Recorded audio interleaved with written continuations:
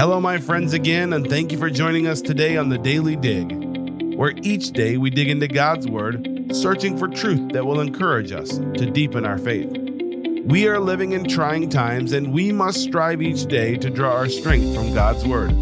Come along with Jacob Smith as we dig into God's Word together.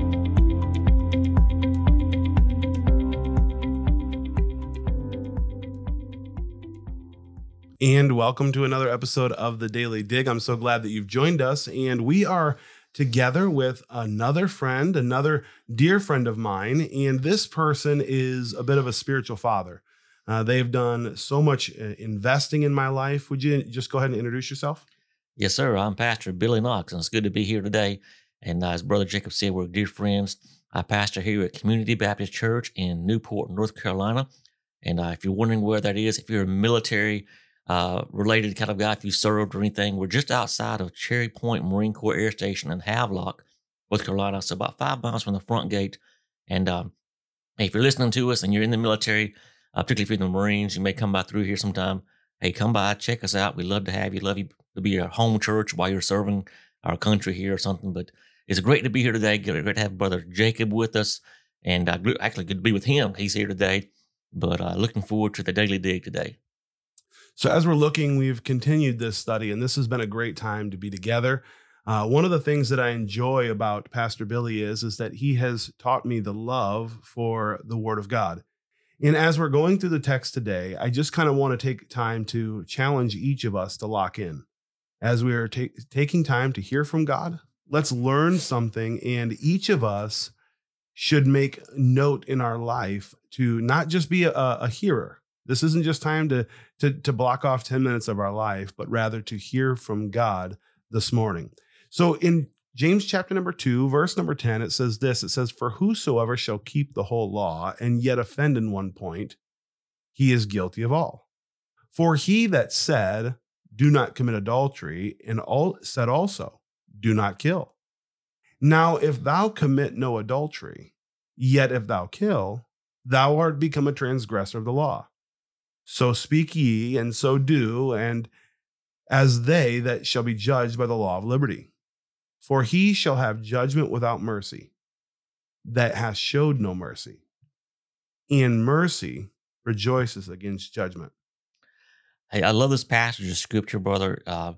James is very practical, as we're going to talk about as we get into the text more. But we come to this passage of Scripture, and some deep truths are really revealed to us here. He says in verse 10 about keeping the whole law, yet offending in one point, he's guilty of all. In Scripture, the law is treated as a singular unit, not as individual laws. We talk about, for instance, the 10 Commandments. And we want to name 1, 2, 3, 4. But when God looks at the law, he looks at not 10 commandments, but the law.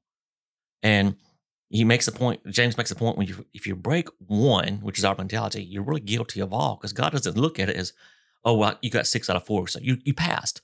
It's one, and one is, you break one, you're guilty of all.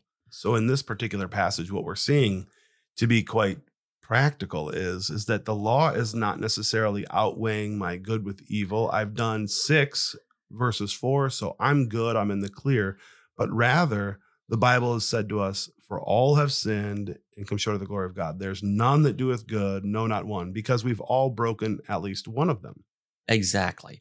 And, I think our being human, we love to judge ourselves and judge others. So I think sometimes we come to Scripture like the 10 Commandments, and we want this clear-cut, I can do it myself, so if I do 6 out of 4, I'm good. But that's not the way God looks at it. God looks at it, well, no, if you break one of those, you're guilty of all of them, because the law points us to the fact, as you just mentioned, we're sinners. It's not a matter of how good or how bad you are. A sinner is a sinner. You've broken the law. In verse number 11 makes that clear for us. It does. He makes the point here is that there's one lawgiver. That's God himself. So he's the one that gave us not only the ones listed here, thou shalt not commit adultery, thou shalt not kill, but he gave us all of it. So when we violate one, we have actually trespassed against the one lawgiver. So that's the point he's making here. The illustration being, you're guilty of all because there's one lawgiver, you violated his law. So you're guilty. So speak ye, verse number 12. So speak ye, and so do as they that shall be judged by the law. So not only be mindful of your speech, but be mindful of your actions. Correct. Sometimes we don't say something, and we have a unique way of we don't speak our mind, but our actions reveal our heart. Yes. Many times we'll, like you're saying, we'll speak something, but our actions don't follow it. Or when we speak something, our actions reveal something different. You can say something with your mouth, but your face is saying something different. You communicate something different.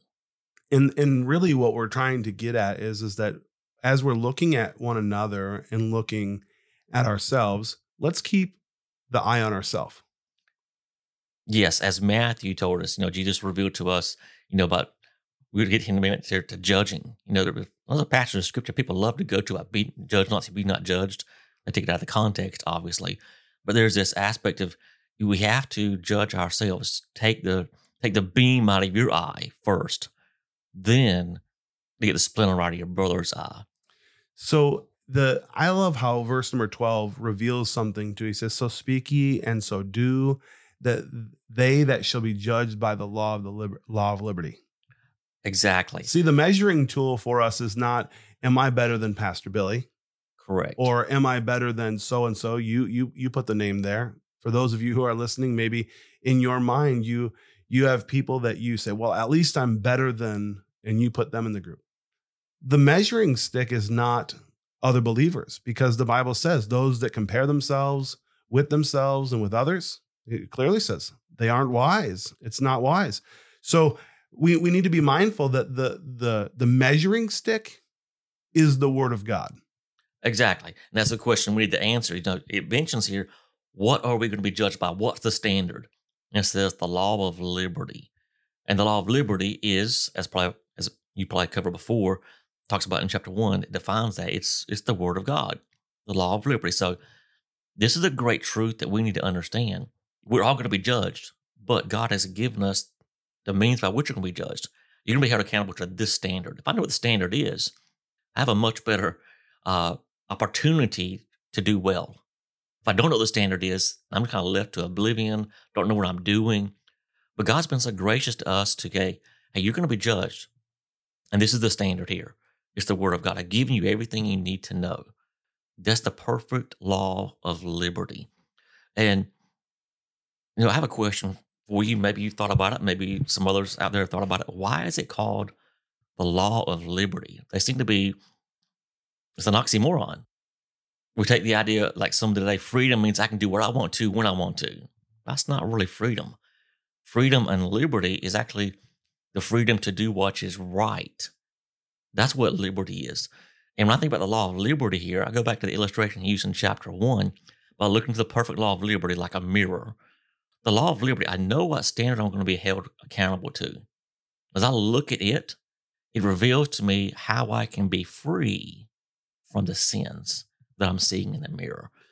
God has given me now the power to overcome those sins, to break those chains.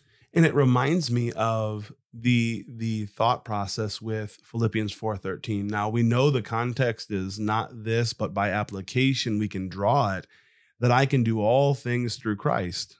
Well, what was Paul saying there? Well, it was a different context, but by application, he's saying whatever God is calling us to do, we can fulfill. So, friend, you are not called to sin. So God, as a believer, God has given you the power to live in liberty, not in license. We're not going and saying, there's two ditches on the side of the road. You can go legalism or you can go license, and you can bounce back and forth between one and the other. But the reality of it, God has given us liberty to fulfill our calling to be all that Jesus Christ has called us to be. And as one person said, the Christian student who obeys only because the school has rules is not really maturing.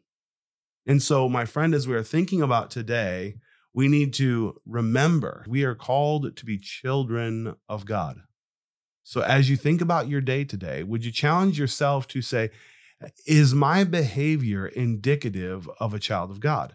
Now, we see what verse number 13 says, and for sake of time, we won't be able to get there today, but we will come back to it and jump into the next passage because there's something great coming up, and we're going to have another opportunity to dig in the Word of God. Thank you for tuning in with us. Until the next time, God bless. I hope you were encouraged by the Word of God today and challenged to dig deeper on your walk with the Lord. It is my prayer that you find strength each day digging deeper into God's Word. If you're looking for more resources, you can find them on thedailydig.org. Thank you for joining us, and we look forward to the next time on The Daily Dig.